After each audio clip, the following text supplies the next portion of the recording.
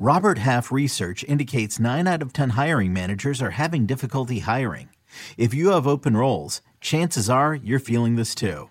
That's why you need Robert Half. Our specialized recruiting professionals engage with our proprietary AI to connect businesses of all sizes with highly skilled talent in finance and accounting, technology, marketing and creative, legal, and administrative and customer support. At Robert Half, we know talent. Visit roberthalf.com today. This is Fantasy Football Today from CBS Sports. Here we go! Email us at fantasyfootball@cbsi.com. Here we go! It's time to dominate your fantasy league. Let's go! Now, here's some combination of Adam, Dave, Jamie, and Heath. All right, everybody. Are you ready to review a mock draft in October? Yeah, that's right. We did a mock draft on Monday. It was really fun. It was really slow. Even though Ben Gretsch thought it would be really quick, he was wrong. Welcome to the show. It is Wednesday. It's almost Halloween, Heath's least favorite day of the year. So I'm just going to troll everybody today. I'm Adam Azer, and of course, on this Wednesday morning, the Heath is on. Hey, Heath, any Ty Johnson in your life after yesterday's waiver wire? I believe I acquired 0 Ty Johnson yesterday, which he wasn't a huge priority for me. There was one league where I really needed a running back, and so I tried to, I think I put 20% bid in, and somebody got him for 40. I'm just not sure he's very good. I'm not sure the situation is very good, and I'm not sure he's going to have a very big chunk of it. There's a chance Kenyon Drake ends up on the Lions. There's a chance J.D. McKissic's just better, so I didn't make him that big of a priority. Okay. I think I got J.D. McKissic in just about every single one of my leagues, so I let everybody else have Ty Johnson. I bid on Johnson. It just didn't work. How do you feel about that, Benny and the Gretsch? I feel pretty good. I just want to clarify for the record, the mock draft's only going to be as fast as the people that are in it. I never really thought it was going to be that fast unless we actually tried to make it fast. That was kind of a mess. I think you said something like every pick could take about 10 seconds. That was the high end. If we could average that, I was trying to push people to actually be ready and have like lists made so that they could pick quick. I think all my picks averaged 10 seconds, and Heath's.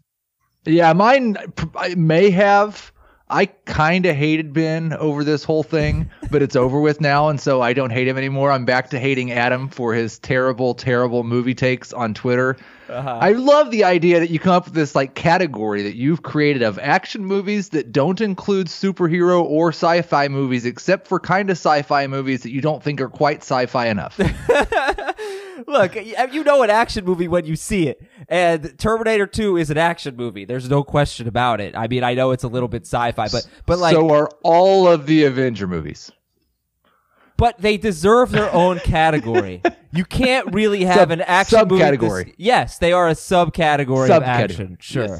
Yes. You aren't doing them justice. You can't rank the Avengers with Schwarzenegger movies. You just can't do it. They're completely different because they're all better than the Schwarzenegger movies. Dumb. Oh, wow. All right, let's go through the news and notes. Then we're going to talk about the top 100 for the rest of the season, which is basically what we accomplished when we did our mock draft. And, of course, in our mock draft, which we started on Sunday night, actually, and finished on Monday before the Jets-Patriots game, Ben went 1 RB and Heath went 0 RB, which is kind of interesting since those strategies have somewhat blown up in our faces this year, mostly because the wide receivers at the top have been a little disappointing. But we'll see how that worked out. But Kerryon Johnson's on IR, and Ty Johnson, J.D. McKissic, possibly Trey Carson could get in there. They've got the Giants this week and the Raiders next week. We know the setup. We've talked about it. We talked about it on two podcast episodes yesterday because we had the bonus pod. Is there anything we need to add about this situation? I did want to go through the bids in some of our leagues. In the military league, I believe, which is a 12-team fab league, Ty Johnson went for $27. All these are $100 budgets. In the 2-quarterback league, Ty Johnson went for $20. In the 10-team league that we're in, Ty Johnson, and the 2-quarterback league is 12 teams. In the 10-team league that we're in, Ty Johnson went for $29. So there you go, 20 to 30% of the original budget. Of course, got a text from one of our listeners said he went for $84 out of $100. So I think we were a little bit more cautious with him, and McKissick I took for like $6 in some leagues. So I don't know. Ben, you haven't gotten a word in on this. Go ahead.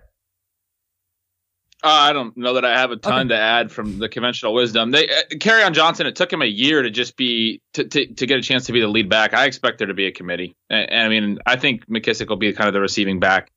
And I think Carson has a chance to work into a role too. I don't really know that Ty Johnson was worth especially not $84. No. Arizona signed Alfred Morris. So Heath, what does that tell you about David Johnson and Chase Edmonds as they get ready for the Saints? The only thing it really tells me for sure is that they don't know for sure that David Johnson's okay. This doesn't necessarily tell me he's not going to play this week. I think it probably helps fantasy owners in that with Alfred Morris on the roster, if David Johnson shouldn't play, he'll probably be inactive now, which would be nice of Arizona to do. Boy, what a shame. Yeah, go ahead. He started the game on Sunday. Yeah, I look. Dave and Jamie kind of debated this. I think there's a good chance he re-aggravated the injury. You know, he had to have. You would think.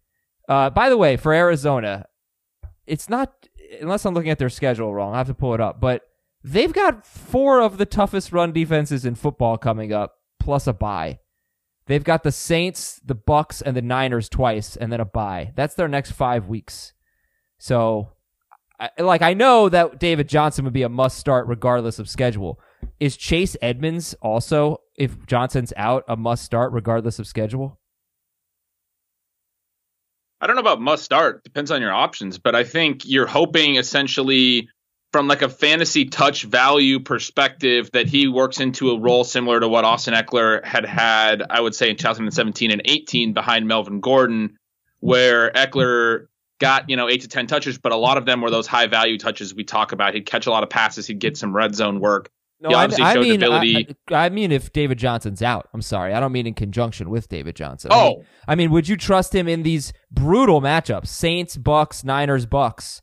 Would you trust him the way you would trust David Johnson, essentially, or slightly less?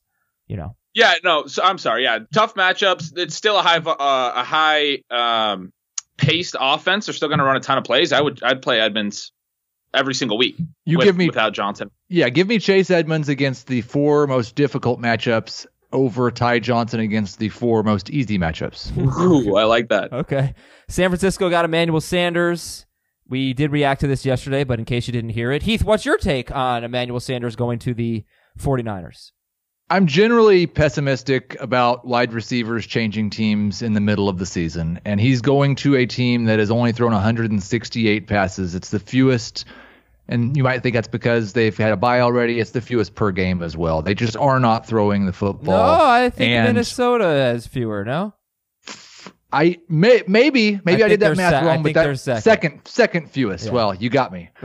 They don't throw the football. I'm still right. Yeah. And what's worse is like Minnesota throws it to their wide receivers a lot. Fewer than 50% of their passes have gone to wide receivers because of George Kittle and Kyle Shanahan's offense liking to involve the running backs. That should go up a little bit with Sanders being there.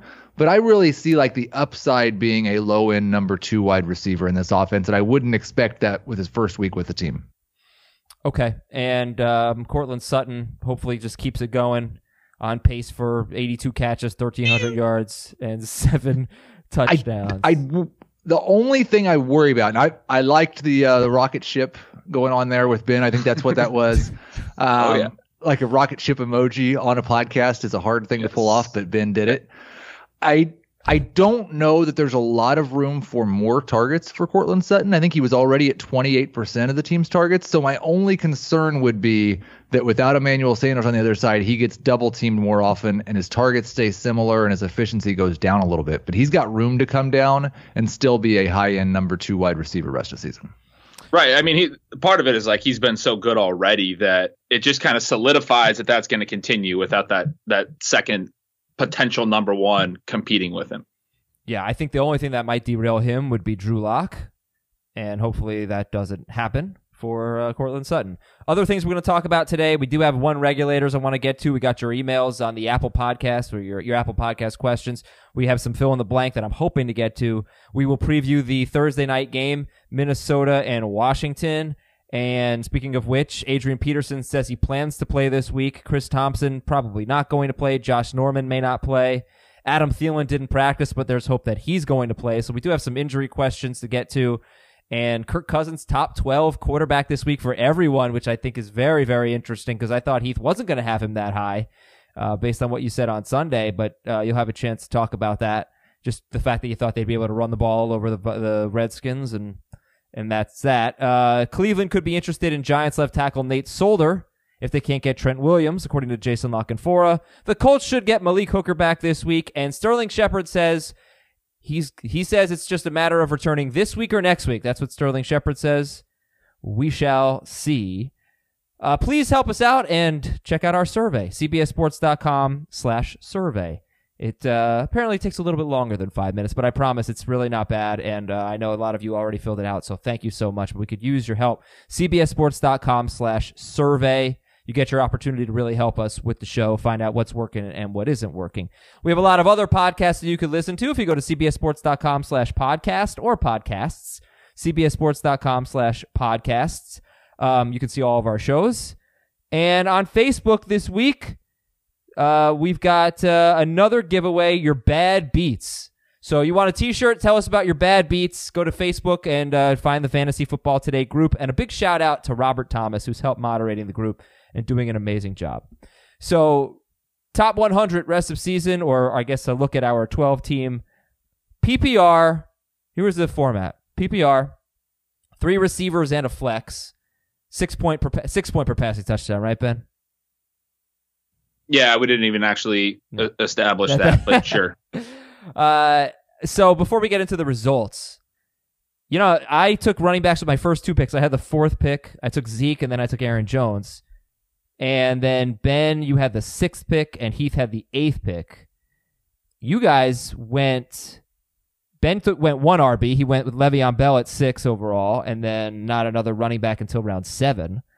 And Heath, you went 0 RB. You didn't take a running back until round 6. So talk about that, guys. Considering that hasn't been a good strategy so far this year, I don't think anyway. Why'd you do it, Ben? Yeah, I don't know that I'm ready to say it hasn't been a good strategy this year. It depends on which players you drafted, obviously. It has not been as good of strategy as I expected. But I still think maybe the people that took Juju Smith-Schuster don't have much of an out now. But if you drafted Michael Thomas and DeAndre Hopkins, I think you're probably going to be okay. If you drafted Michael Thomas and Julio Jones, or even Julio Jones and DeAndre Hopkins, I think you're probably going to be okay, because there have been a ton of running backs that were drafted in that 0 running back range that are really helping you out. I didn't go into this draft thinking I was going to draft a 0 running back team. I had 0 strategy whatsoever. I just, when it was my turn, picked what I thought was the best player left, and this is the way it ended up. I think that probably tells you that running backs went pretty quickly in this draft. The first, I think, 7 or 8 picks in the draft were running backs, and that's a reaction to what's happened so far. I couldn't pass up Michael Thomas with the running backs that were left, especially in PPR. There's nothing safer than Michael Thomas being a number 1 wide receiver in PPR. Yeah, I like the way your team turned out, actually, because you have 4 running backs that you took in rounds 6, 7, 8, and 9 that get work. Royce Freeman, Jordan Howard, Matt Breida, and Tariq Cohen, and it's PPR. So, you have Michael Thomas, Tyreek Hill, and Tyler Lockett, plus Lamar Jackson, who could be the number 1 quarterback, and Darren Waller. Royce Freeman, Jordan Howard, Matt Breida, Tariq Cohen.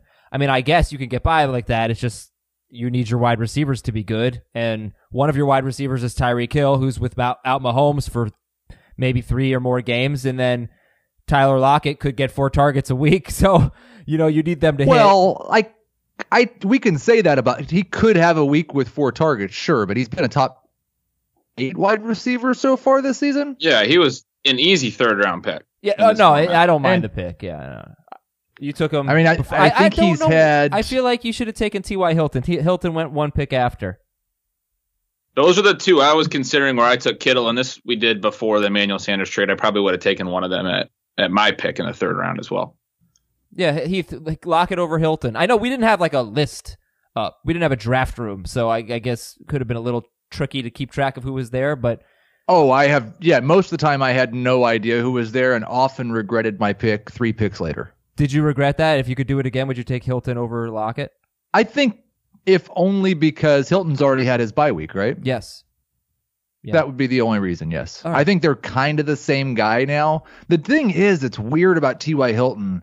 He's not being targeted the way he was when Andrew Luck was quarterback. His yards per target, yards per reception have cratered. He's just scoring a lot of touchdowns. And I do worry. I don't expect Jacoby Brissett to have a 7% touchdown rate the rest of the season. And when that normalizes, I do worry that T.Y. Hilton won't be as good as he's been so far. Okay. Yeah, I think he's getting a pretty good amount of red and green zone targets. All right, Ben, your team, Le'Veon Bell. So, I got to ask you about that because, first of all, here's what's really intriguing about running backs right now. There is a well-established narrative that being on a good offense is good for running backs, right? Well, if you look at PPR, if you look at the top 12 running backs in PPR so far on a per-game basis, so not factoring in the bye, or I guess factoring in, but with the per-game basis, there are only 4 running backs in the top 12 right now that are on top 15 offenses. And then Kamara is on the number 16 scoring offense. So that is amazing. Like Austin Eckler and Nick Chubb are top 5 running backs, and their offenses ranked 23rd in scoring. Leonard Fournette's 20th, David Johnson 17th, James Conner 21st ranked offense, Josh Jacobs 18th, Saquon Barkley 25th. But Le'Veon Bell is not in the top 12, by the way. So I was surprised you took him as the 6th running back off the board. You took him ahead of Fournette. You took him ahead of David Johnson, who is hurt. You took him ahead of James Conner. How are you surprised? Ben's been saying for 6 weeks that he's buying all of the Jets. Well, yeah, but I mean, you took him ahead of Nick Chubb and Leonard Fournette. That surprised me. Okay, yeah. I mean, so first of all, you had a lot of good thoughts there. First of all, I would reject the idea that we're looking. I would challenge the narrative that running backs need to be on good offenses in 2019 because there's a lot more pass-heavy teams, and we want the running backs on teams that are willing to give the ball to their running backs. But also, there's a lot more committees, and we want running backs that are going to see the majority of their work. So on their offense. So it almost doesn't matter if the offense is really good, like, say, the Patriots, if they're using 3-4 running backs. We're not going to take those guys in the first round. So in this, it's definitely a positive point when you're talking about a guy like Ezekiel Elliott or Alvin Kamara that they're on good offenses. It's not the only thing. Saquon Barkley was a top 2 running back in every format last year on one of the worst offenses in the league. He got so much work. First of all, they actually were 17th in scoring. They weren't that bad. And Christian McCaffrey was also on a team that was 17th in scoring. But that was very unusual. But no, your point is taken. I mean, maybe it just doesn't apply to the landscape that we're seeing right now, and times are changing. I'm just pointing out that typically you would not see only 4 of the top 15 offenses represented in the top 12 running backs. That's all. That's what I'm saying. It's unusual what we're seeing so far. But Bell over Chubb and Fournette is a little surprising to me. So the Bell pick, I mean, we've talked about it a ton. Number one, I don't think anything that he's done to date is really indicative of what he's going to be as a player. Is very similar to what we were talking about with Fournette a few weeks back. And a few weeks back, before Fournette started producing, I was writing about that in Ceiling Signals every week, saying his workload is massive. He's playing every snap. He's running routes on every drop back. You don't see a ton of running backs that have workloads like this. That gives him kind of a script-proof profile where he's going to put up stats in the running game if they're leading, in the passing game if they're trailing. Le'Veon Bell has the exact same scenario, but he's also been playing with Luke Falk.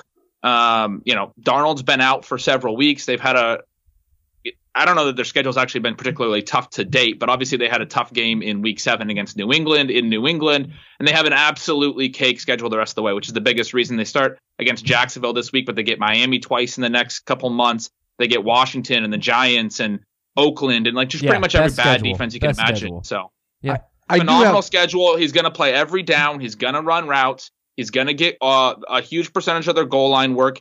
Until this last game, he had scored in both of Darnold's starts, and then the Jets had a really bad game against the Patriots. But most of his bad production to date has just been because the offense has been awful. But it should be better, especially in these matchups and with Darnold under center. So you made this pick before the Jets and Patriots played on Monday night. This was a Sunday night pick. Yeah. If this draft had started in the third quarter of Monday Night Football, and you had seen, you were experiencing what Sam Darnold and the Jets were doing, is it possible you would have taken Nick Chubb or Leonard Fournette? I may have taken Fournette. Chubb, I'm worried about Kareem Hunt. He's going to be back in the next couple of weeks. I think Chubb is very good, and there's a good chance that he could keep the job. But Kareem Hunt's, no pushover, and I think he might work in. So it would have been Fournette if it wasn't Bell for me. Okay, so the first round looked like this: McCaffrey, Barkley, Cook, Zeke, Kamara, and guys, I'm Dalvin Cook's number 2 for me. He should go ahead of Barkley. I agree with that. I don't see why not. Is Kamara? Yeah, worth... I kind of agree with it too. But yeah. I was just going to say that top 5 where you stopped, I think, is like the clearest part of this. We have like a clear top 5, which is interesting. It's the top 4 that we knew coming in plus Cook. Yeah, and but then I think Kamara, at 6 there's a case. Is Kamara worthy of a top 5 pick right now, given the injury? Yeah, because Breeze might even be back. I mean, I'm assuming that Kamara's injury is not going to cost him several more weeks, but Breeze should be back as well, which is going to be huge for Kamara. Yeah, okay. If you just told me for sure I don't get Alvin Kamara for the next 2 weeks, but then I get him back after that, which I think is the most likely scenario, there's not another running back I would take over him. Right, and you say 2 weeks, that's only one game because they have a bye next week, and then hopefully he's back, and certainly Breeze back after the bye. Okay, the rest of round 1 is Le'Veon Bell, Nick Chubb, Michael Thomas. Remember, it's 3 receivers in PPR. Leonard Fournette, David Johnson, DeAndre Hopkins, and James Conner. And the first pick of round 2 is Julio Jones. And just real quick, Heath, with Will Fuller out now for a few weeks, with Mohamed Sanu out on the Patriots now, are DeAndre Hopkins and Julio Jones, ready to be first round pick, caliber player, perform like first round picks? I believe they are. I think the running back run should have ended after Leonard Fournette. I'm not 100% sure it should have included Nick Chubb, but he's very, very close. In PPR, I probably would have taken both Hopkins and Julio over Chubb. I definitely would have taken both of them over David Johnson and James Conner at this point with what we know. Neither of those running backs are fully healthy. It's a PPR format, and both Hopkins and Jones should be trending in the right direction now.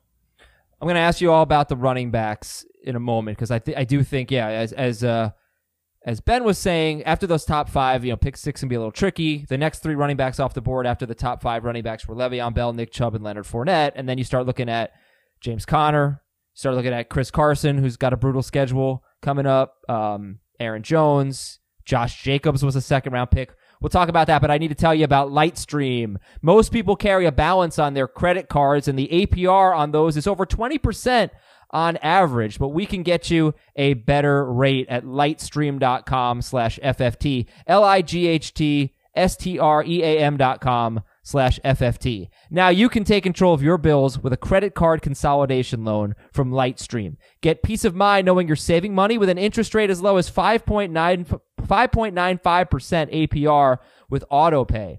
Lightstream believes you deserve a fair, fast, and easy way to pay off your credit card balances, and you can get a fixed rate loan from $5,000 to $100,000. You're going to pay far less in interest and nothing in fees. It has never been easier to apply online. You can even do it from your phone. And you can get your money into your account as soon as the same day that you apply. So, look, I know a lot of people really struggle with their credit card bills, and this is a great way to pay it off, to get that loan, to get a low interest rate.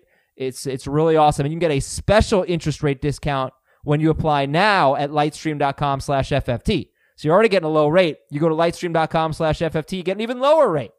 Subject to credit approval. Rate includes a 0.5% auto pay discount. Terms and conditions apply, and offers are subject to change without notice. Visit lightstream.com/FFT for more information. Again, you're going to lightstream.com/FFT. Okay, so who are the running backs that you guys saw, that raised, that were either really good picks or really questionable picks? Starting with James Conner and going through the end of, going up to Todd Gurley, I guess. So it's Conner as RB9, Carson, Josh Jacobs, Aaron Jones, Marlon Mack, Todd Gurley. And then there was a bit of a gap before I think we got to Mark Ingram late in the third round. Well, that gap I think is really interesting. So part of the reason I think the running backs went so heavy in the first round, and we had 10 in the first round out of 12 picks, is because, and we talked about this last week a little bit, There's the running backs that we know have these stable workloads, and we have to assume are going to be pretty solid the rest of the season. Even guys in bad offenses like the Le'Veon Bells. And then there's a lot of uncertain situations. And it's interesting. 10 running backs went in the first round, 10 combined over the next 3 rounds. And everyone in the draft pretty much shifted to receivers and eventually some of the elite tight ends.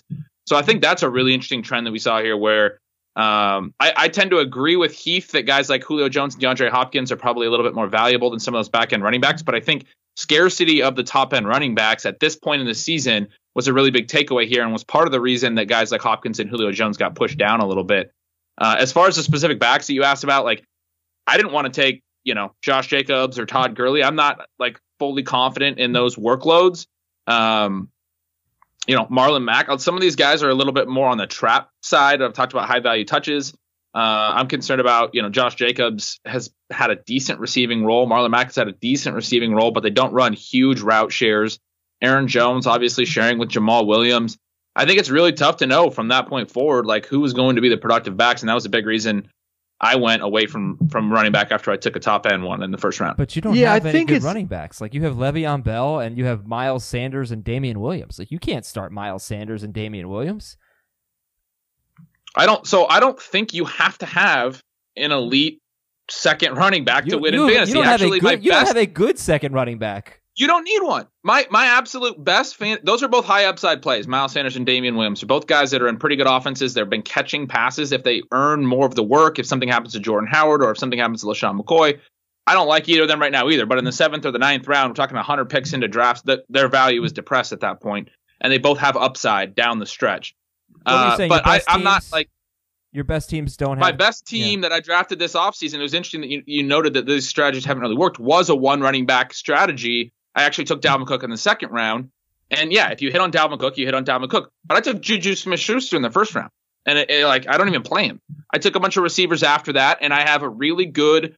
When you start 3 receivers in a flex like we're doing in this format, I have a really good 3 receiver tight end flex combination with 1 good running back, and I mix and match my second running back. And it doesn't really need to be a productive spot in your lineup. I think we talked about this since the offseason. People really try to get running back depth. If you have 1 good running back and you're only weak at that second running back spot and you're strong everywhere else, you can still put up good fantasy totals. It's not like the points count different when they come from running back. Yeah, I gotcha. So let's focus a little on buy low, sell high, since that's what we do on the Wednesday show.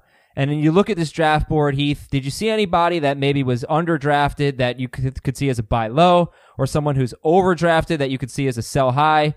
I got a couple of names here, but I'll throw it to you first. The thing I thought was really interesting is the Packers and the Broncos situations. I view them pretty similarly in terms of the running backs. I think they're both hot hand situations. All 4 running backs can be useful, at least as flexes, possibly as number 2 running backs on a week-to-week basis. And both of the lead running backs have a little bit of a weight holding their value down. They were not drafted like that at all, and I think it's probably because Aaron Jones had such a good bounce-back game, because he would not have gone this high if we'd done this immediately after week 6. But Jones went in the 2nd round. Jamal Williams went in the 7th. You look at the Broncos, Phillip Lindsay went in the 4th round. Royce Freeman went in the 6th. I think that they should be closer together like that, but I think Phillip Lindsay's a pretty good buy low right now. I still expect him to have good weeks more often than not. I think it seems like Jamal Williams must have gone the opposite direction, so I'd probably buy low on him right now. And it may be a good time to sell high on Aaron Jones if that's the perception of him, that he's all of a sudden a top 10 running back again, or a top 12 running back again. I took him. And I don't see a running back that went after Aaron Jones that I would rather have, other than maybe Todd Gurley. He went he was 4 picks later, 5 picks later, but he was a second running. So it was Aaron Jones, then Marlon Mack, then Todd Gurley. I just felt like running back gets kind of scary after that. And yeah, you're talking about a timeshare. Everybody's basically in a timeshare except for Mack and Gurley. But I could see in PPR, I didn't really want Mack, but I could see the case for Gurley over Jones, but Gurley is just running the ball so poorly. Jones is on this great offense. He's scoring a lot. He's a top 5 running back right now on a per-game basis, Aaron Jones. He's had 4 catches, 2 straight weeks. So I still like I him. don't dislike him, but I just think that his value is closer to Williams than this draft suggested. And what Ben was talking about was in this range is when everybody else was taking wide receivers and the elite tight ends. And the choice that you made basically was Aaron Jones and Courtland Sutton over Phillip Lindsay and either Devontae Adams, Keenan Allen, or Odell Beckham. And I think Lindsay is closer to Jones than Sutton is to those three wide receivers. That's a good point. If Phillip Lindsay but I do doesn't think get Jones wasn't. Last point, I'm sorry, Ben. If Phillip Lindsay doesn't get the work inside the 5-yard line, then he's not somebody I'm interested in starting, because that was the one thing that propped him up. And last week, Royce Freeman got the goal line touchdown. So if that starts to be a split inside the 5, then but you would have had the similar concerns about Aaron Jones. Like, these situations are going to fluctuate week to week. But the larger trend over the season is that Phillip Lindsay has gotten the work inside the 5, and Phillip Lindsay's seen slightly more touches and more than 15 in almost every game. Like, he's going to have a bad game when he's in this type of situation where Freeman gets the hot hand. It's the offenses. But it's not, though. The offenses don't matter. Joe Flacco is throwing more passes to the running backs. They don't score as much. PPR. I'm going to go with the guy in the Packers offense over the guy in the Broncos offense. I mean, everybody's taking Aaron Jones ahead of Phillip Lindsay. I get that. I'm not saying to take Lindsay ahead of Jones. I'm saying I think the difference between those two is smaller than the difference between the receivers you could have had. When I took but that's hindsight. When I took Aaron Jones in round 2, I didn't know that Phillip Lindsay was going to go 2 full rounds later, basically. Like, I didn't know that. Yeah, no, I'm not criticizing. I was going to say a second ago, I think Aaron Jones was fine where you took him. I think his value's fine. I mean, we just don't really know, and I agree with Heath's whole point as well. But it is a good offense. You're right. He's getting plenty of high value touches. He's running a lot of routes. They're using him in the passing game. They're using him in the downfield passing game, which has proven to be a very valuable little small subset of touches. We don't see running backs do a lot of that, but Austin Eckler caught a deep touchdown this week. Todd Gurley, we've seen it from David Johnson. We've seen it from Miles Sanders this year. Guys that are actually running backs that are actually getting downfield on linebackers. I think they're getting targeted at a really high rate when they run those routes, and they're getting really high production out of those plays. Every guy just named has caught at least one touchdown on a deep target. So Aaron Jones, we've seen that twice, 2 weeks in a row. He dropped the touchdown 2 weeks ago. Then they went back to him this week, and he scored a touchdown on that play. I think has plenty of value in his role, even though it is a committee. Jamal Williams also scored in this game. But I think you're discounting the Broncos' backfield way too much. We've talked about this for a couple of weeks. They're top 5 in high-value touches to the running back position. Lindsay and Freeman are basically splitting them right down the middle. But Joe Flacco throws so many passes to his running backs. And there is some goal line work, but I'm not as worried about the scoring potential in an offense where they're getting, I don't have the numbers in front of me, but probably 8-9 targets per game to the running backs listen, right now. Here's the bottom line. Phillip Lindsay on a per game basis in PPR is RB 18, and Royce Freeman is RB 25.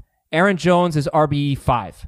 So it's like you can talk about touches all you want and all that. I'm talking about production. We're 7 games into the season.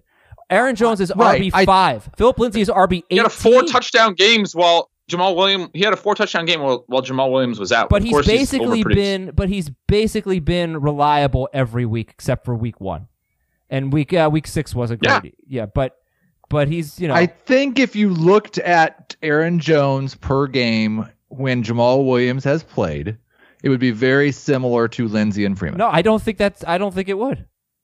I'll do the math. Okay. Yeah. Let's talk about a couple. I thought a couple interesting receivers. Give me some buy low, sell high out of this. Go ahead. So Brandon Cooks went 70th overall in this draft. He went after Marquez Valdes-Scantling. I took Michael Gallup over him. I was considering Cooks, but I really like Gallup's downfield profile. He didn't get many air yards last week, but they were up the whole game. When they are in close games this year, they've been willing to throw downfield. So I'm pretty high on Gallup right now. But as I did that, I thought to myself, wow, I'm really discounting Brandon Cooks right now. Yes, Cooper Kupp has exploded. Yes, Gerald Everett is involved in getting a lot of downfield work and getting a lot of air yards that may be limiting Brandon Cooks. But are we that sure that Brandon Cooks is going to be bad the rest of the season? I think he's an interesting buy low candidate way back there. And then some injured guys. Christian Kirk went in the 8th round. Robbie Anderson went in the 8th round as well, who, because Sam Darnold has been injured, has not really had great quarterback play. I think there's some potential for him to outproduce that. I thought the receiver shakeup in like the 6th to 8th round was really interesting. Okay, yeah, I took Anderson because of the schedule, Robbie Anderson. But the pick I took before that in the 7th round, so that was, somewhere around 90th overall, was A.J. Green, who I suspect is back in 2 weeks after their bye. And, I'm still optimistic about him. I mean, the wide receivers that went after him were Marquise Brown, Marvin Jones, Philip Dorsett, Robbie Anderson, Larry Fitzgerald. It's not a bad group, but I liked that A.J. Green pick. I was happy about that. I think that Darren Waller, I mean, Heath, you took him as the 4th tight end off the board. You took him ahead of Zach Ertz, and I would turn Darren Waller into Zach Ertz. I would probably try to turn Austin Hooper into Zach Ertz. Waller didn't have any touchdowns before this game against the Packers. Now, if Tyrell Williams comes back, when he comes back, hopefully in the next few weeks, I think that could hurt Darren Waller, and he could go back to just being like a 6 for 60 guy, very, very good PPR guy. But I can't see a justification. So I would say sell high on. Well, I could see a justification. But I wouldn't do it. I would say sell high on Darren Waller and buy low on Zach Ertz. I was going to say I wouldn't take Waller over Ertz. So that's a little trick. First things first. By my math, Philip Lindsay has averaged 14.7 PPR fantasy points per game when Jamal Williams has played, and Aaron Jones. Aaron Jones 14.7. Philip Lindsay is at 14.5 for the season. So very, very similar. Okay. That's so perfect. I don't buy it. I think you're wrong. Okay. You can do the math while I tell you why you're wrong about Zach Ertz and Darren Waller. First off, I think you would know me well enough after 5 years of doing this together that I am not going to worry about a touchdown rate for a tight end who's amongst the most targeted in the league after 5 games. It was dumb bad luck that Darren Waller didn't have any touchdowns. And by the way, Zach Ertz now has fewer touchdowns than Darren Waller does this season. My bigger concern, though, is I don't have any worry week to week about Darren Waller's targets. Derek Carr, we saw what he did with Jared Cook last year. Waller's been awesome so far. Carr does not have the time to drop back and look deep like his head coach wants him to. He's going to dump the ball off. Waller's going to be very, very safe in PPR on a weekly basis. I still expect he'll score touchdowns too, but Zach Ertz has kind of lost a little bit the last couple of weeks to Dallas Goedert. And I will admit being wrong on this so far. I thought it was kind of silly that people were projecting Dallas Goedert to take targets away from Zach Ertz when they were on the same team last year. And Ertz was one of the best tight ends in football. But it's happening. 12 targets in his last 2 games, at least 9 PPR points in 3 of his last 4 games for Goddard. And that does cause me to discount Ertz just a little bit. I also worry when Deshaun Jackson comes back. Once again, we've got too many mouths to feed in Philadelphia. I think there's an argument you could make for Darren Waller as the number 1 tight end in PPR the rest of the season. Okay, so you're cool with that. You're taking Waller over Ertz. All right, that works for me. He was the 4th off. Did you do the math? No, I'm not going to do the math. I'm just going to assume you're wrong, but you're probably right. Okay. I am confidently taking Aaron Jones over Philip Lindsay. And again, you can't criticize my pick. It's hindsight's 2020. Philip Lindsay. Well, you knew there were really good wide receivers left when you took Aaron Jones. I did, and then you the knew next there round would not be. I took Julian Edelman in the next round, who also is a very good wide receiver. So I got my good wide receiver. Okay. Yeah, but I want to be good at running back still. All right, we got to take a break here. Although, I guess, no, let's finish up. If there are any more buy low, sell high opportunities that you guys see. I want to hear your guys' take on Brandon Cooks. I brought that up, and Adam just Adam's host way, just decided to change the subject to what he wanted to talk about. But I actually wanted to get your guys' take on that. I know, that was your point. I didn't, yeah. Well, here's my thing, because I think Cooper Kupp might be, based on where he went, I don't think he should have gone ahead of Tyreek Hill or Amari Cooper. I'm not sure about Mike Evans. I've kind of soured on Cooper Kupp because here's the thing, guys. Like, it's just, you cannot say, well, based on last year, their offense isn't as good. I haven't soured on Cooper Kupp to the point where I don't think he's like a second round pick, but he went ahead of Tyreek Hill, Amari Cooper, Mike Evans, Devontae Adams, Keenan Allen, and Odell Beckham. But he's been better this year than he was last year. Yeah. But, the last 2 games haven't been good for Kupp. The offense isn't nearly as good. They still have a bye. I don't know. Going ahead of those studs. Again, I was asking about Brandon Cooks. Well, I agree. Your Brandon Cooks. Brandon We agree with your Brandon Cooks take. He's a buy low. How would you know? I haven't said anything. Because trust me, I know you believe it. I want to hear his take on Brandon Cooks. But it's about I'm a little bit worried about Brandon Cooks. I kind of agree with him falling in this draft, and this is the second consecutive week that in my projections he's not been a top 30 wide receiver despite a fantastic matchup. And that's worrisome. I might fudge the numbers a little bit to try to move him into the top 30, but I did that last week and it was a bad decision.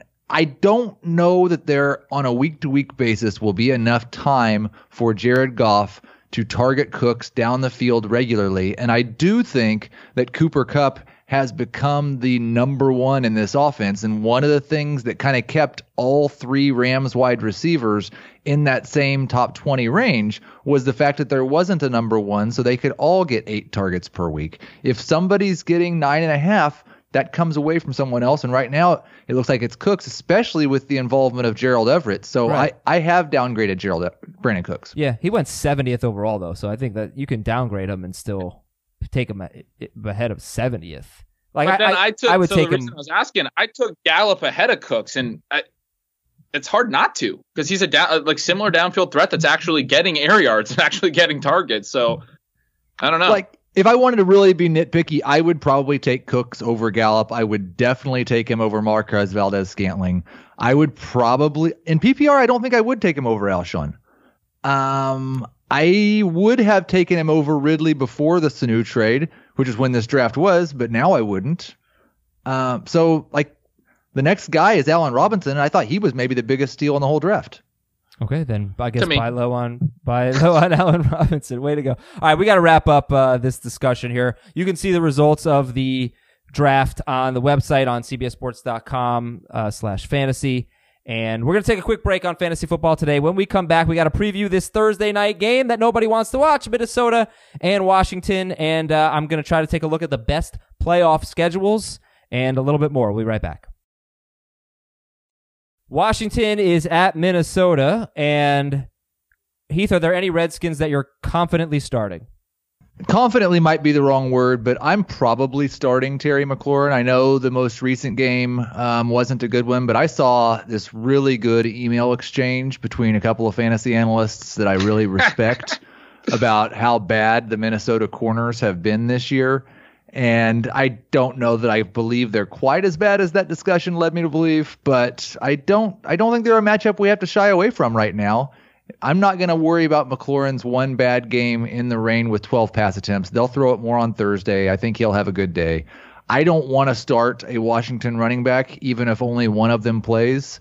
They're a desperation flex at best. Okay. Only one running back so far has had more than 53 rushing yards against the Vikings. That was Aaron Jones, not Philip Lindsay. And only Jones and Miles Sanders have had double-digit non-PPR fantasy points or 12 PPR fantasy points against the Vikings. So you wouldn't go with Peterson or Smallwood to try to get 8 points? Okay. I don't want to. It's a desperation play if you have to, but I would rather start Ty Johnson and J.D. McKissick over both. Would you start? It feels like the Hillman Thursday night play from a couple weeks ago that backfired into Heath's mustache. Would you start Terry McLaurin or Ty Johnson? McLaurin by about a country mile. Yeah, see, I think so. Dave and Jamie have McLaurin outside the top 30, and Heath has McLaurin 14th in non-PPR and 21st in PPR. And the Vikings were number 1 against wide receivers last year, and this year they're 23rd or something. So I guess you could say I'm on Heath's side on that one. All roads are open. An interesting thing with McLaurin, Heath mentioned that rainy game, but he only had 4 air yards this week. That's been his whole game. He's had really consistent air yards week to week. But also Case Keenum only had, I can't remember the number, I wrote it in Stealing Signals, a really, really low total of air yards. They didn't throw the ball down the field because they didn't think they could in the pouring rain. That weather game didn't affect any player more than Terry McLaurin. So I'm throwing that game out completely. I still think McLaurin's somebody we should be really high on based on what he's done before that game. Okay, we'll transition over to the Minnesota Vikings after I tell you about Harry's Razors. Humans have been shaving for over 5,000 years. From flint tools to shark teeth to the first copper razor, we always knew that a great shave comes down to one thing. Simple, sharp, durable blades. That's it. Sharp, durable blades. And that's what you get with Harry's Razors, okay? None of the gimmicks or anything like that. Join the 10 million people who have tried Harry's and get your special trial offer by going to harrys.com/FFT. harrys.com/FFT. Okay, so you can see my face. Speaking of Harry's. Yeah. Yes. Your face is going to have a garden. You're going to need a Harry's razor to shave one of these on your face because Gardner Minshew is currently leading Daniel Jones 17.8 points per game to 11.6 points per game. Mm-hmm. And you'll need your razor to do this. So now, I will. Heath, I'm going to make you say something that, you're going to say the wrong thing now so I can shove it in your face in a year or two. Okay. If you were starting a franchise right now, would you rather have Gardner Minshew or Daniel Jones? Gardner Minshew. Okay, he was a better passer in college, and he's been a better passer in the NFL. I'll put that in I'll make a drop of that. So, anyway, you can see my face. I have a little beard, but I shaved the neck last night. I have an intentional beard, and of course I used my Harry's razor. And it's a wonderful shave. It's the best shave I've ever had. I used to have to shave 2 or 3 times. If I had a thick facial hair, shave 2 or 3 times with the old razors I was using. One and done now with Harry's Razor. So if you go to harrys.com/FFT, this is the offer that you're getting. A weighted ergonomic handle for a firm grip, a 5-blade razor with a lubricating strip and a trimmer blade, rich lathering shave gel with aloe to keep your skin hydrated, and a travel blade cover to keep your razor dry and easy on the go. All there with a special offer at harrys.com/FFT. harrys.com/FFT. Start shaving better today. Kirk Cousins, top 12, huh, Heath? I don't like that, and this illustrates part of the problem with the Sunday night podcast. Like my rankings weekly are influenced somewhat by my opinion, but it's more math than opinion, and I don't know the math on Sunday night, and so I just say the things that I feel, and then it turns out I'm wrong. Or your math is wrong. I mean, go with your gut. It could be. Yeah. No, I don't believe that's a particularly accurate way for me to do it, at least. Okay. It may be for some other people, but yeah, he's a borderline top 12 guy. I worry about the volume, but I do think that obviously the efficiency is going to be there. Yeah. So would you rather have Jacoby Brissett against Denver or Kirk Cousins this week? I am worried a little bit about Brissett because that regression is going to hit at some point, but I do have him one spot ahead of Cousins, and I feel more confident in his pass volume. Would you rather have Matthew Stafford against the Giants or Kirk Cousins? Matthew Stafford is a top 3 quarterback and my favorite quarterback in DFS this week. Give me all of the Matthew Stafford. All right, let me get one more here. How about Jared Goff against the Bengals or Cousins? I'll take Goff. So basically, you've picked all of the guys that I would start over Kirk Cousins. You also I'm curious if you have Cousins ahead of Kyler Murray, Carson Wentz, Phillip Rivers. Yes. Okay. And then start Dalvin Cook. And Ben, would you start if Adam Thielen plays? What would you do? Because if Adam Thielen doesn't play, Stephon Diggs is a top 12 wide receiver. But if Thielen plays, what would you do with Diggs and Thielen? Oh man, that's tough. I don't think he's going to play. If he does play, I would still I'd play Diggs because I would kind of be concerned about Thielen re-aggravating. I think it's a really long shot that he plays with a hamstring injury after just 3 days off. But maybe he toughs it out. I'd have a hard time starting him, and I'd still play Diggs. I don't know. Okay, so Diggs is a must start. Get him in your lineup. Top 12 receiver. He's got 100 yards in 3 of his last 4 games, and without Thielen, it's going to be great. BC Johnson, Heath, 4 catches, 40 yards, and a touchdown on 8 targets last week. Any interest in BC Johnson? Not particularly. How about a tight end, Rudolph and Irv Smith?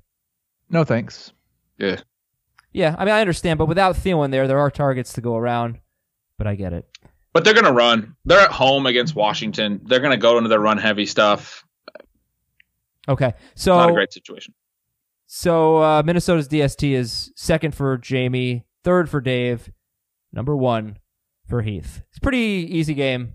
Cousins will be tricky, I guess, for some people, but you know who you're starting, and you're sitting most of your Redskins, so it's McLaurin and Diggs, I guess, are going to be the ones we'll get a lot of questions about, and I'm happy to answer them. fantasyfootball@cbsi.com. Heath, you said Matthew Stafford's your favorite FanDuel quarterback? Yes. Who else? You going to stack him with Galladay, Jones? I will play some Galladay and some Jones. So if you're talking about who else are my favorite players on the slate, though, like I said it 3 weeks ago, Christian McCaffrey needs to be $10,000. They've almost moved him there. He's $9,600 now. I'm probably still going to play him. Latavius Murray's the free space if Alvin Kamara is still out. He's only $6,200 this week. And I'll probably go back to Tyler Boyd. I believe in targets. All right, there you go. And those are some of the strategies that you can take into your FanDuel lineup. And you go to FanDuel.com/FFT and you sign up right now and you get $20 in site credit, basically. So you put in a deposit of $20, you get 20 back in site credit, $5 per week, every week for 4 weeks. And you can play in our contest with those $5. Again, the URL is FanDuel.com/FFT. I'm having a great time on FanDuel this year. Do very much look forward to making my lineups. I typically wait until Thursday night or Friday after I've done all of my research, after I've got all of my thoughts on all of the relevant players. I've tried to identify the sneaky matchups and the sleepers that most people aren't going to own, that I'm going to own, that are going to win me some money on FanDuel. And you can play for $1 if you want, if you're not really, if you just want to have fun, or you can play for a lot of money, whatever you want to do. 50-50s, tournaments, all types of different contests for you. Go to FanDuel.com/FFT. Sign up now. Get $20 in total bonus. Make your first deposit of $20 and get an extra $5 in site credit every week for 4 weeks. Go to FanDuel.com/FFT or download the FanDuel app. That is it for the video portion, at least seeing our face. So we're going to take a break, not an audio break. We'll be back, momentarily, but we're going to set up a little bit differently. We're going to do some regulating, answer your Apple Podcast questions, and take a look at the best playoff schedules if we have time. If not, we will save that until tomorrow. So we'll be right back. Here we go. Let's regulate. This is from Carlos in Sunrise, Florida. One of my league managers flew off the rails when he assumed his trade didn't go through because of a veto. He went on a profanity-laced tirade, name-calling, calling everyone the F word, etc., to have everyone explain in our group chat why it was vetoed, and asked for a second vote. The transaction never appeared in transactions, accepted nor vetoed. Turns out the other trade manager hadn't dropped a player, so the trade counted as an illegal transaction. The manager who got upset offered a lame apology saying, quote, bad assumption on my part, end quote, only offering an apology once the trade did go through. Not the point, but this guy is 6-1 and ranked number 1. As commish, I wrote that his outburst was completely unnecessary and not league appropriate. Do you recommend any punitive action for his tirade, leaning towards not inviting him back next season? Heath, what do you think? I think you have to know your league here. I cannot think of any leagues. I take that back. I have one where that person would not be invited back. But for the most part, that type of stuff is good for fantasy leagues if you're all friends and you just get to make fun of him for the next decade about losing his mind over a fantasy trade. Ben? Yeah, I mean, I totally agree. I was going to say the same thing, that it's kind of like you got to know your crowd. I mean, I'm sure there's leagues where this kind of stuff happens every year, maybe a couple of times a year. I know when I was younger, I was in some leagues like that where people got really worked up on the message boards. I don't really know of any now, but it flies in some crowds, right? But then in others, it would be like way out of line. Ben, over under on the number of profanity laced tirades Adam Azer has posted on message boards in his fantasy football career. Profanity. Why don't you set the over under? Adam's like a big swearer. Well, you could set the over under.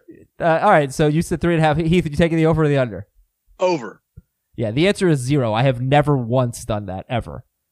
I'm not a trash talker. I don't know if you noticed that, but I'm not a trash talker. I'm a very nice guy, but I do curse a lot, Ben. So what are you talking about? That I'm not nice? You don't think I'm nice? Only one person on this podcast has called someone an idiot moron or a moron or an idiot. You really it's you. did it. I can't and believe it's multiple times. I have a picture to prove it. You idiot! You are such an idiot. What the hell is the matter with you? You moron. I hate you. That was a great clip from last year. Yeah, that was me. But you bring that out in me. I guess the answer would probably be over 3.5 if I had played in more leagues with Heath when I was younger. I would say that would be the answer. But for this particular player, for Carlos and Sunrise, your issue's been regulated. Just make fun of him forever. And I would never do something like that. All right, Apple Podcast questions, DK Metcalf or Kenny Stills? I don't know if that's for this week or rest of season or what, but DK Metcalf or Kenny Stills? Stills, I think, for the short term. I'm excited about Metcalf this week, though. Metcalf at Atlanta and Stills against Oakland. They both have great matchups. I think I actually have Metcalf ranked a little higher this week. Okay. Stills played 95% of the snaps because Fuller went out right away. Filled that Fuller role like almost exactly. So I'm expecting him to be a full-time player downfield option. He was basically Will Fuller. Yeah. Will Fuller. Filled in for Will Fuller. Yeah. Rank these guys rest of season in PPR. Robbie Anderson, Jarvis Landry, Golden Tate, Philip Dorsett, Mohamed Sanu. Robbie Anderson, Jarvis Landry, Golden Tate, Philip Dorsett, Mohamed Sanu. Ben. I would put Dorsett and Sanu at the end like he has him. I'd put Sanu ahead of Dorsett. But as much as I think the second round pick is a lot, I don't necessarily think New England's going to use Sanu a ton. We talked earlier about teams changing receivers changing teams in season. They also have N'Keal Harry coming back. I don't see how he's going to be like a fantasy stud. So he'd be fourth. Dorsett would be fifth. Dorsett's shouldn't be rostered at this point. I think Tate would be third. Pretty much the way that he has him ranked, other than flipping Sanu and Dorsett. I think I'd go Robbie. I might go Landry over Robbie Anderson at the top. No, I think I'd go Robbie, Landry, Tate, Sanu, Dorsett. Dorsett doesn't need to be owned. That's interesting. His snaps go from 90% to 4% based on whether they have guys available. Last year, after they acquired Josh Gordon, his snaps he had been playing 90% every week, disappeared, shot back up after Gordon was done for the year. This year, same thing. He's played high snaps. Then when Antonio Brown came in, he went down to a 4% snap share. They just acquired Mo Sanu, and if Gordon's healthy, and especially with N'Keal Harry coming back, there's going to be games where he's their odd man out. He's the guy that they'll play 90% snap shares, and then they'll play 5% snap shares. I got to wait until Gordon's back before I make that call, because as long as Gordon's out, I think Dorsett has a role. This is from Team Magenta Zone. Who are some good trade targets with excellent fantasy playoff schedules? Hang on 1 second, and I'll tell you. So here's our last question. Logan from Kentucky. Am I crazy for contemplating starting John Brown over Julio Jones this week? John Brown against Philadelphia. They give up maybe the most fantasy points to wide receiver. I think the most. Or Julio Jones against Seattle. I definitely would have done that before the Sanu trade. I currently have Brown one spot ahead of Jones in non-PPR and Jones a little bit higher in PPR. I do expect his target share to go up, hopefully. But I don't think it's crazy at all. I think Brown may even be safer this week. I know Ben hates John Brown, so he's going to say no way. It's crazy, and you're crazy for telling him it's not No, crazy. but this is Why do you hate John Brown? It's not even that I hate John Brown. They threw 26 passes last week. Julio Jones, you start every week. But Matt Ryan, 50-point upside. He has a 50-point game every year. You don't want to miss that week. That is week-winning upside every week. You don't sit him for a guy who might get 6 targets and catch 100 yards and 1 touchdown. Let's clarify. I'm currently ranking and assuming that Matt Schaub is a starting quarterback for the Falcons. Okay. That's a little different. He doesn't have 50-point upside. Yes, that's the thing. I mean, if Matt Ryan were playing, yes, that'd be one thing. You start Julio Jones, but I think I would start John Brown. I would do it. If Matt Schaub is playing, I would start John Brown over Julio. Ben, I'm gonna let you think about that. What do you think? Still don't think I would. Okay. All right. So Magenta Zone asked for the best playoff schedules. I don't like this exercise yet. I think it might be a week or two early. I want to see a little bit more. But I did go through weeks 14, 15, and 16 for quarterbacks, running backs, and tight ends. I sort of lumped quarterbacks with wide receivers. And trying to find the teams that have the best matchups. And what I did was I looked at fantasy points allowed to each position. And I took the top 10, basically the 10 worst teams against each position. And I found teams that have multiple matchups against those teams that struggle against quarterbacks, running backs, or tight ends. Hope that makes sense. So Greg Olsen is someone that really jumps out. He has Atlanta, Seattle, and the Colts. All three of those teams struggle against tight ends. And, they do. Atlanta is a team that I'm considering to be worse than their total season stats because they've had so many injuries. I expect them to be terrible defensively going forward. I don't know how much I trust Greg Olsen, but he does have a very favorable schedule. Unfortunately, the Jaguars and the Dolphins are two teams that have very good playoff schedules, but Tennessee, here are quarterbacks that have multiple favorable matchups in the playoffs. Jacksonville's quarterback, Tennessee's quarterback, whoever those are, Jacoby Brissett, Jimmy Garoppolo, Daniel Jones. Daniel Jones has at Philadelphia, Miami, and at Washington. Hopefully he's as good as he was against Arizona. Yeah, this does nothing for me. I mean, look, he was bad against Washington the first time. Cleveland has Cincinnati, Arizona, and then Baltimore. So that could be good for Baker. He's got a tough stretch now. Then it gets going to be easy. tough going forward. Fine, but weeks 14 and 15, Cincinnati at Arizona. Cleveland's got a good matchup there. Cincinnati has Cleveland, New England, and at Miami, so they have 2 of 3 good matchups. I don't know that there's much. To be honest with you, I really like Tom Brady weeks, just after his bye. Tom Brady is at Philadelphia. His bye is in 3 weeks. He finishes the season at Philadelphia, Dallas at home, at Houston. Houston awful against quarterbacks. Then Kansas City at home, at Cincinnati, and then you do have to worry about Buffalo in week 16. But Brady has 4 beautiful matchups in his last 6 games. You worry that in December he throws 18 passes a game. And he's already had so many good matchups all season and hasn't been that productive because they get way ahead, their defense crushes, and then they just run the ball in the second half. He's still a top 10 quarterback though, and he's actually throwing 39 passes per game, which is very high. And he they're all running back passes. He just added Mohamed Sanu, which is nice. I don't see anything with the quarterbacks, honestly. Maybe Jacoby Brissett at Tampa Bay, at New Orleans, and then Carolina. At New Orleans, I don't know that New Orleans is that easy of a matchup.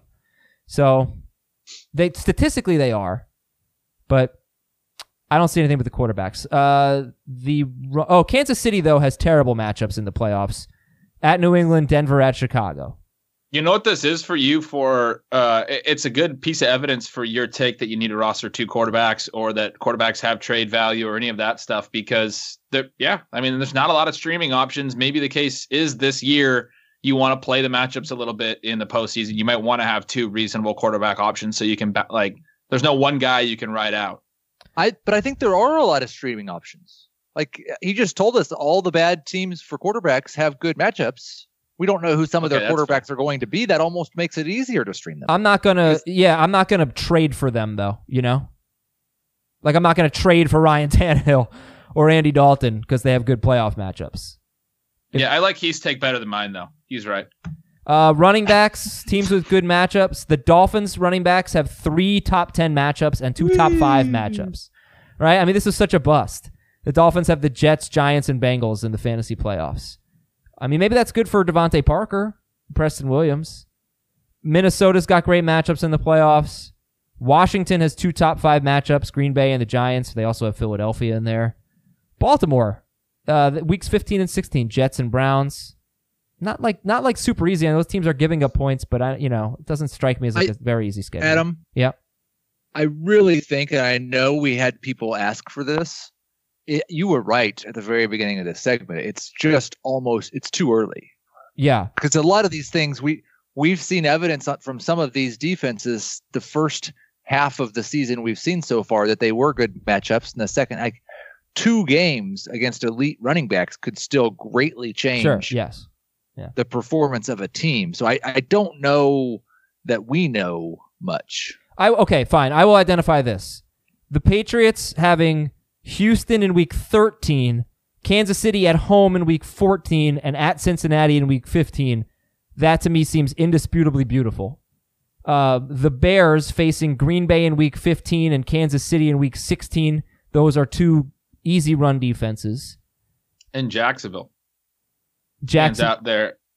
Oh, their at matchups? Oakland and yes. at Atlanta in 15 and 16. Oh, I the like Chargers, that. too. The Chargers are a bad run defense right now. So Jacksonville, Leonard Fournette has 3 great matchups, I think, in the playoffs. Chargers at home, at Oakland, at Atlanta. Ben definitely should have taken him over Le'Veon Bell. In hindsight. And that's it. I mean, Darren Fells has good matchups going forward. His fantasy postseason's great. He has Tennessee and Tampa Bay. They're, in my opinion, 2 of the 3 worst against tight ends. But what are you going to do? You're going to trade for Darren Fells? Come on. So this was a disappointing exercise, but still worth doing. And I think I'm going to do it again in probably 2 weeks when we have a little bit more data, and I think we can get something clear. But to me, Greg Olsen, Tom Brady, Sony Michel. Go ahead. We can finish the show on a high note. Mm-hmm. I've got 1,064 votes in our Twitter poll. Oh, God. You're starting an NFL franchise. Who do you prefer as your starting quarterback? And Gardner Minshew is winning 54% to 46% really, voting. My God, it's really a perfect wrong. It's wrong. nonsense It's just bull. wrong. Yeah, it's wrong. It's just wrong. Okay, so thank you for bothering me for a full hour and 10 minutes, Heath. Much appreciated. Go take our survey, cbssports.com/survey. For Heath and Ben, I'm Adam. We'll talk to you tomorrow with the NFC home games.